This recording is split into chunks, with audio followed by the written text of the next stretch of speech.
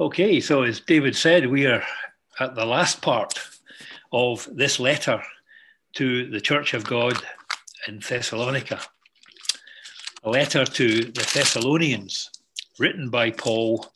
And as we've gone through it, you'll remember, of course, that the main thrust of it was for them to appreciate, to be exhorted, have been counselled, and to have their lives focused on the fact that Jesus is coming again.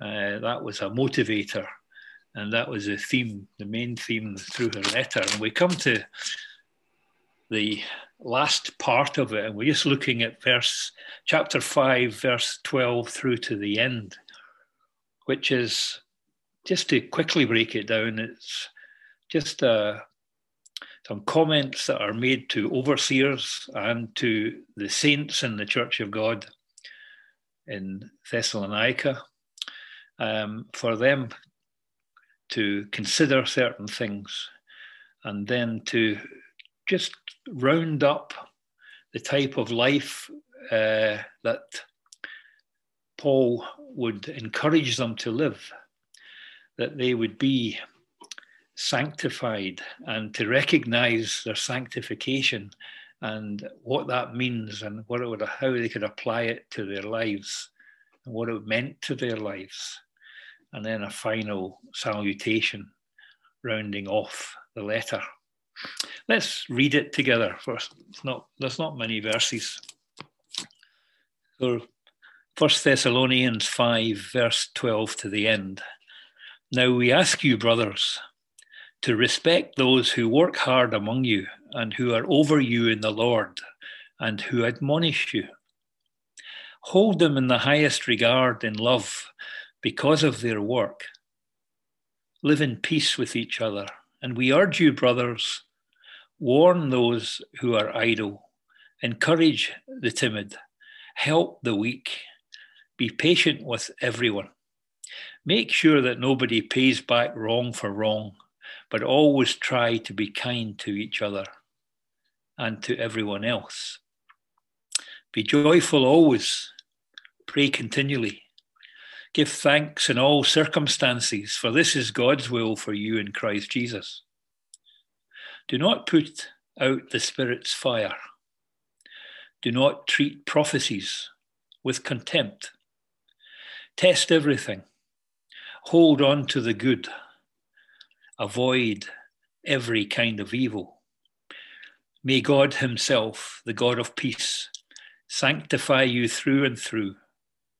May your whole spirit, soul, and body be kept blameless at the coming of our Lord Jesus Christ. The one who calls you is faithful, and he will do it. Brothers, pray for us. Greet all the brothers with a holy kiss. I charge you before the Lord to have this letter read to all the brothers. The grace of our Lord Jesus Christ be with you. A lovely conclusion, I think, to this letter. It starts off in verse 12, anyway, with the mention that he would like the church to respect those who had the rule over them, who had the responsibility of looking after them. The word that it means to rule over or to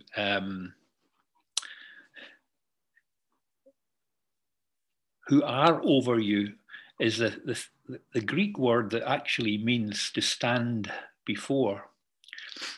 And it painted a picture in my mind. It's a little bit like the teacher-pupil relationship that at least in my day, the teacher stood in front of the class. And in order for there to be any profitable outcome in that class, the teacher had to know what he was teaching and had to be able to teach and had to command respect and attention. And the pupil had to want to learn. And if these things didn't come together, then the outcome was probably pretty disastrous. And it's the same when it comes to our working together in churches of God.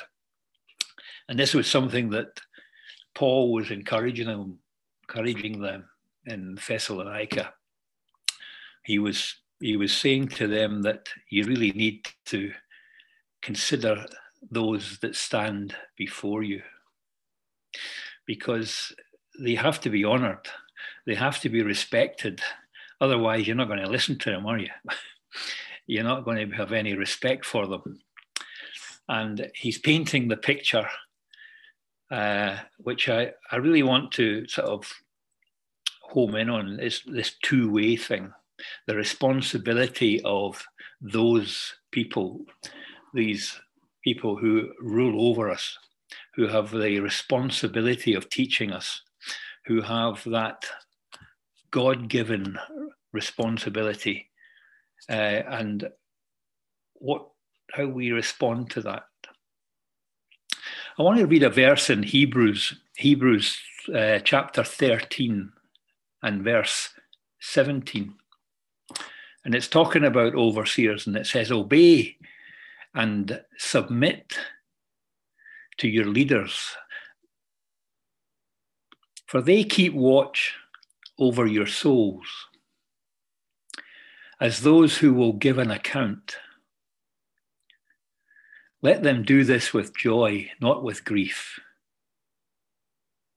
because this would be unprofitable for you. And it was just really just picking up particularly that overseers, some are good and some are not so good. Some are better than others.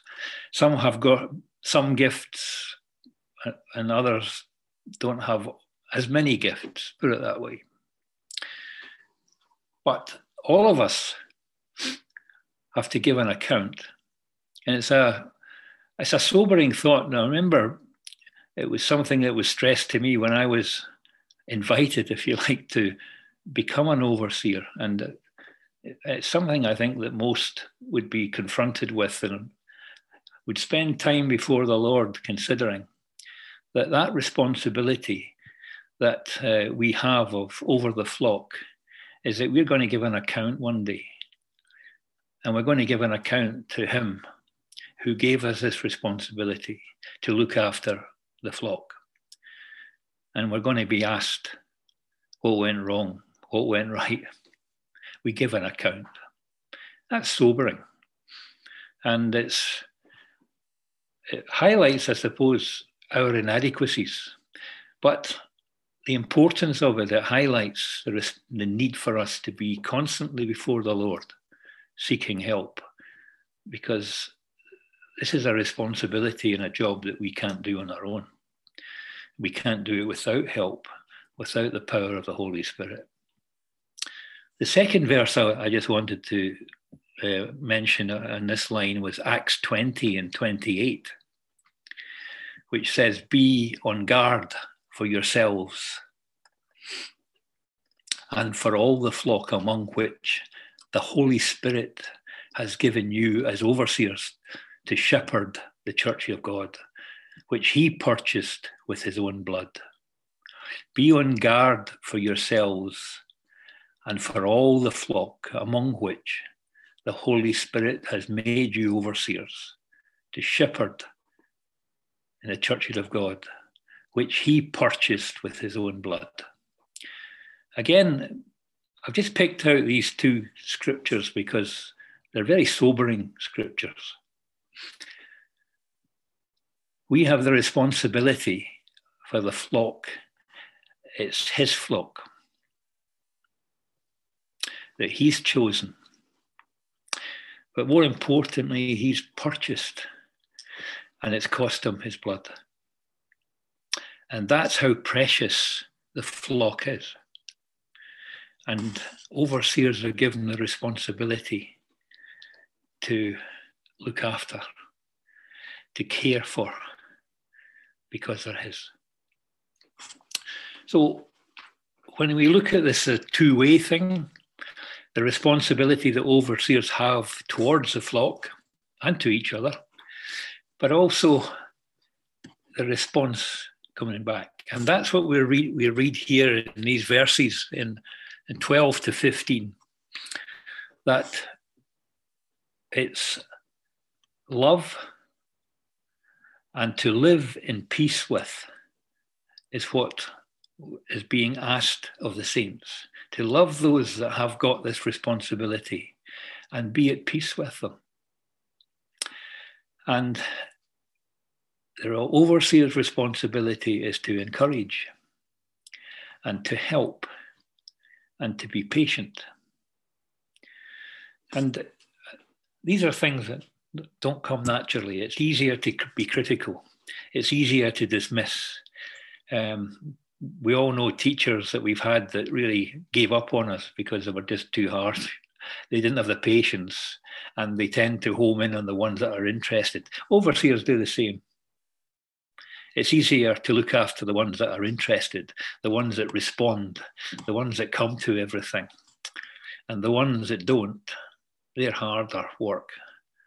And so it's easier for them to get left behind. So that two-way thing there, I think Paul is encouraging the Church of God in Thessalonica. It's really an encouragement for the Church of God in Manchester's overseers and saints, and Liverpool, we have here too. That responsibility that we all have, because should result in us getting on together for the church, benefiting and being pleasing to the Lord. He then goes on to list quite a number of things, and I'm going to quickly go through those because some of them are what you'll have heard before. And some of them just need a little bit of time because, and Paul's summarizing because he's already covered a lot of this already. In verse 16, he says, "Be joyful always." A natural reaction to you read that is, well, that's not possible. It's how can you go around being joyful all the time? Of course, it just needs a little bit more thought to know what is it mean behind it all. And I think 1 Timothy 6 maybe talks about contentment, that godliness with contentment is great gain. And it goes on to talk about that we brought nothing into this world and we're going to certainly take nothing out.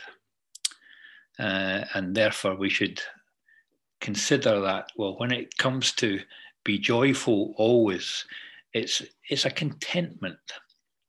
What Paul is teaching here is that the always is that we who have been purchased by the blood of Christ, we who are loved, have our future secure.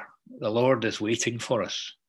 And whatever type of life we have and its difficulties, however prosperous we are or poor, however healthy we are or ill, these things he will be with us and help us with. But look past that and focus on the things that lift our hearts and our eternity with God, our eternity in Christ, our eternity in joyful appreciation of the wonders and the glories of heaven is something that you can spend your whole life considering. And it makes you rejoice, doesn't it? Or whatever you've got in this world and whatever joy we get out of our life here, it's going to be nothing in comparison with what we're going to have. And that's great. So even if we have a tough time here, then it's maybe easier to see the future and the joy of the future. But even if we are quite content and rejoicing in our life here and wanting to carry on as long as possible, it's still rejoice that things are going to get better, even more so. Looking on to pray continually was another thing that you think, well, how do you do that? How can you pray continually? I think I've often said to saints in Manchester and other ministries that I can still remember the joy I had in the realization that prayer didn't consist of me just kneeling down by my bed and clasping my hands and shutting my eyes. That prayer continually meant something to me many years ago. It sort of dawned on me one time, and that I could pray all the time. And it's just looking around me. And in a day like today, and if you either go out and see a bit of scenery and you just enjoy God's handiwork. And it's so easy, isn't it, just to speak to him, to talk to him about his creation and say, you're a great God. Thank you for giving me this and helping me appreciate the wonders of your creation. It's just to do it always is just to be constantly content, and to even in a wild day, you can enjoy the storm. You can enjoy being maybe indoors and missing the power of it, or the negativity of it, or being cold and wet. There's so much in life that we can appreciate, the love for each other, the care and the surroundings, and God's hand is just everywhere. And we see it, we should see it in each other. And so when the always comes out, it's just something that we should have God before us all the time. And if we have that, if we're constantly, as Paul had been talking about the coming again of the Lord, we should be looking forward to that. We're always thinking about that. We're thinking about where we are, what God has done, what he's going to do, and that we have been set apart. We are in such a privileged position. So why should life be harsh? Why should we be so negative sometimes? Why should we be downhearted? Why should we be upset? Why is there so much negativity? Well, of course, Satan's active. And being realistic about it, we think, well, you've got to have a downtime. There's got to be negativity. But our prayer should be constantly praying, constantly appreciating that God is in overall control and he's going to fix all these things. And we can look forward to that. The next thing was in everything give thanks. Well, I had penned in Philippians 4 and 6.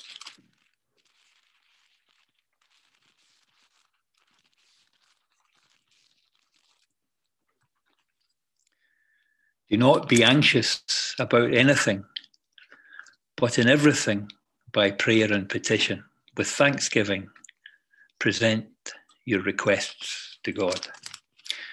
Well-known verse, and I know sometimes we're very quick sometimes to read these verses or quote them to each other. I think it's trying to bring them out at the right time, because we do get anxious and we have anxieties. We all have them. But it's getting it into context and bringing it to the Lord, and just being able to convert these anxieties that we have and taking them in prayer and presenting them to God. And you recognize the power of God and the majesty of God, that when sometimes it helps our anxieties shrink somewhat, and that we realize that what we're concerned about is pretty meager, pretty small, when you see the vastness of God. In everything, just give thanks.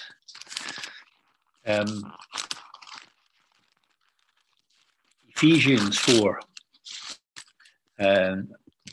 verse 7. But to each one of us, grace has been given as Christ apportioned it.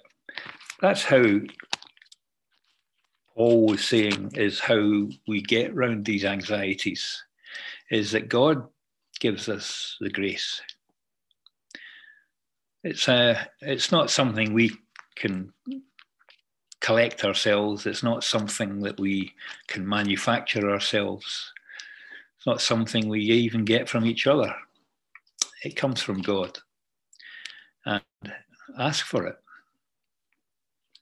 And he'll give it. Because that's the outcome in everything. Give thanks. And his promise will be that he'll give what we ask for. He'll give us the grace. Verse 19 speaks of the Holy Spirit.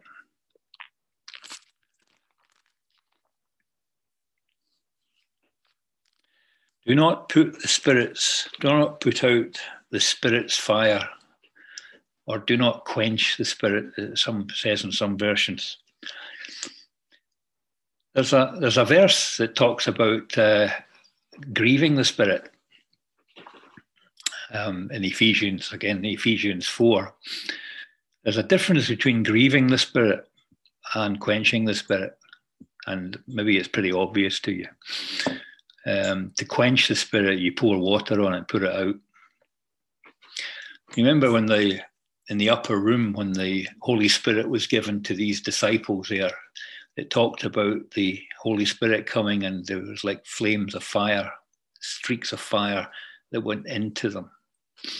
And again, I think the purpose of that was to make it look, exactly what the power they were receiving. This was God entering them. The Holy Spirit was like a fire. You sometimes hear prayers that go up that ask for the Holy Spirit to well up within us, to fire up and to be burning bright, to make us motivated in our service for the Lord. I think if we allow worldly things, we call it worldly things, we can allow sin in our hearts to take over. That can grieve the Spirit. But I think in these cases, if we can appreciate it's happening and do something about it and pray or actively remove the sin that's in our lives, then the Spirit ceases to be grieved and is allowed expression in our lives. But I think if we constantly allow the sin to dominate, and then we're made up of spirit, soul, and body, and our bodies are sinful, and Satan's ever powerful.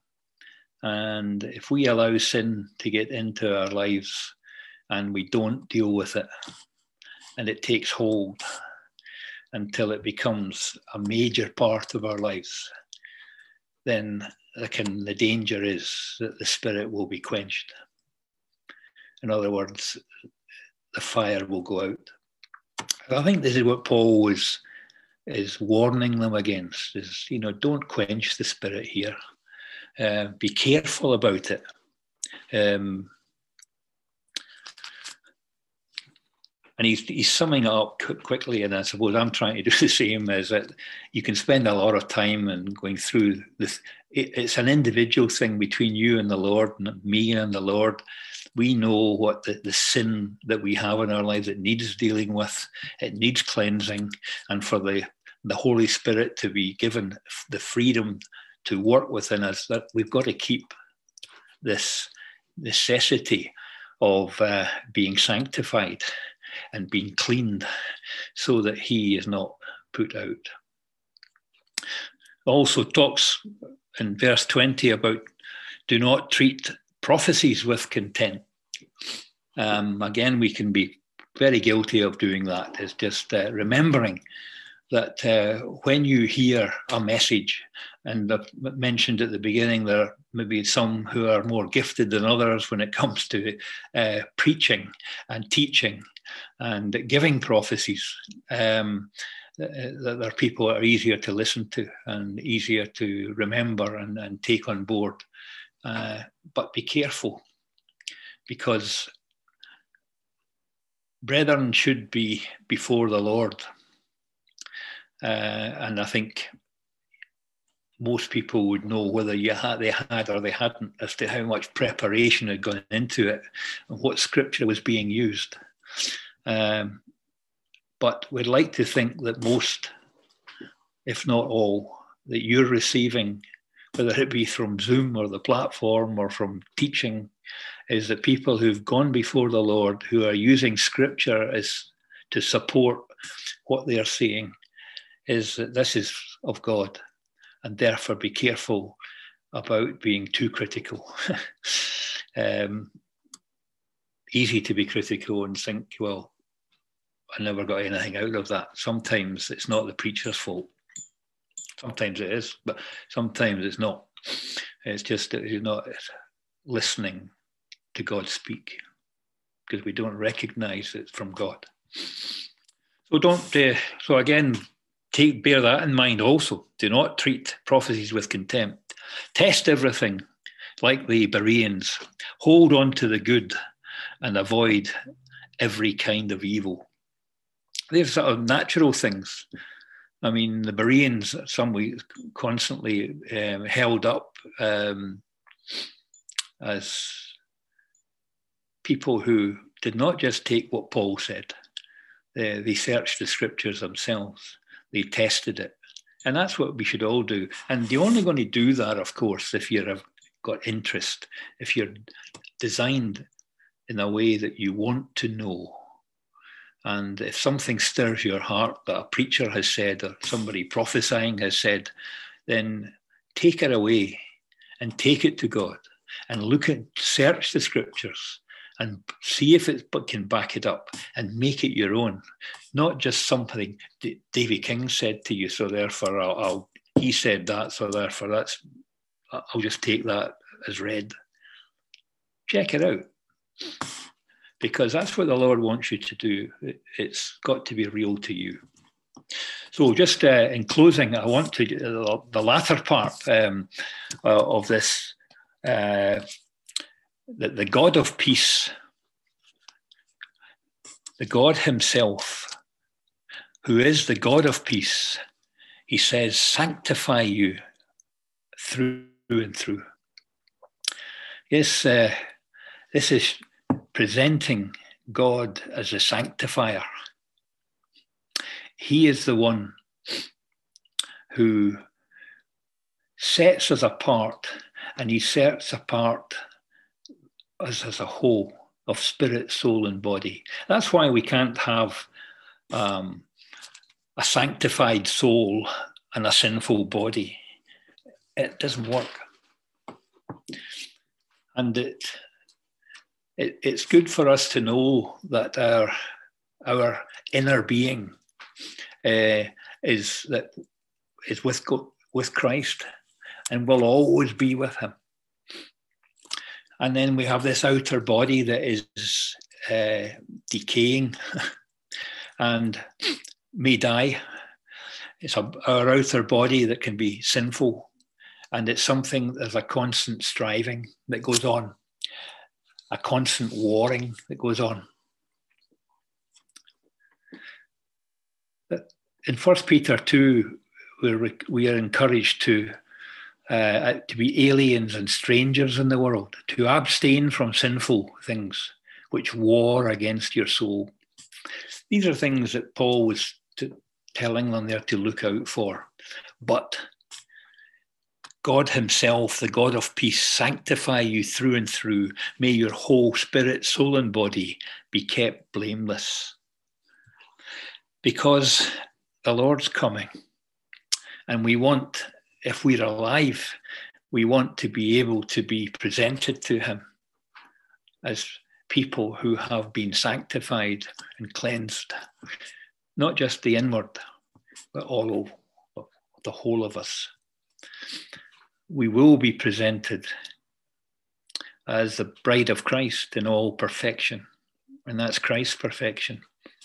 But we want to make sure that we've been sanctified too by homing in on the power of the Word of God and listening to and responding to the Word of God and being sanctified through and through.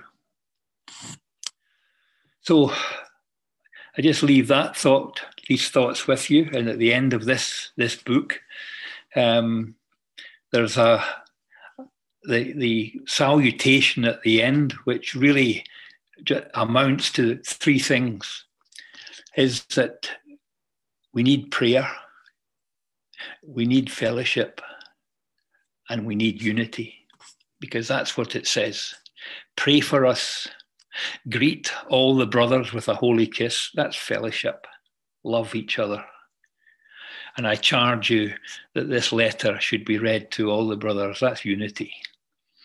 The importance of that communing and communication together that we seek and strive after in churches of God, to have that unity, to know what's going on in other churches of God, and for the unity of the elderhood in conference and in letters, etc.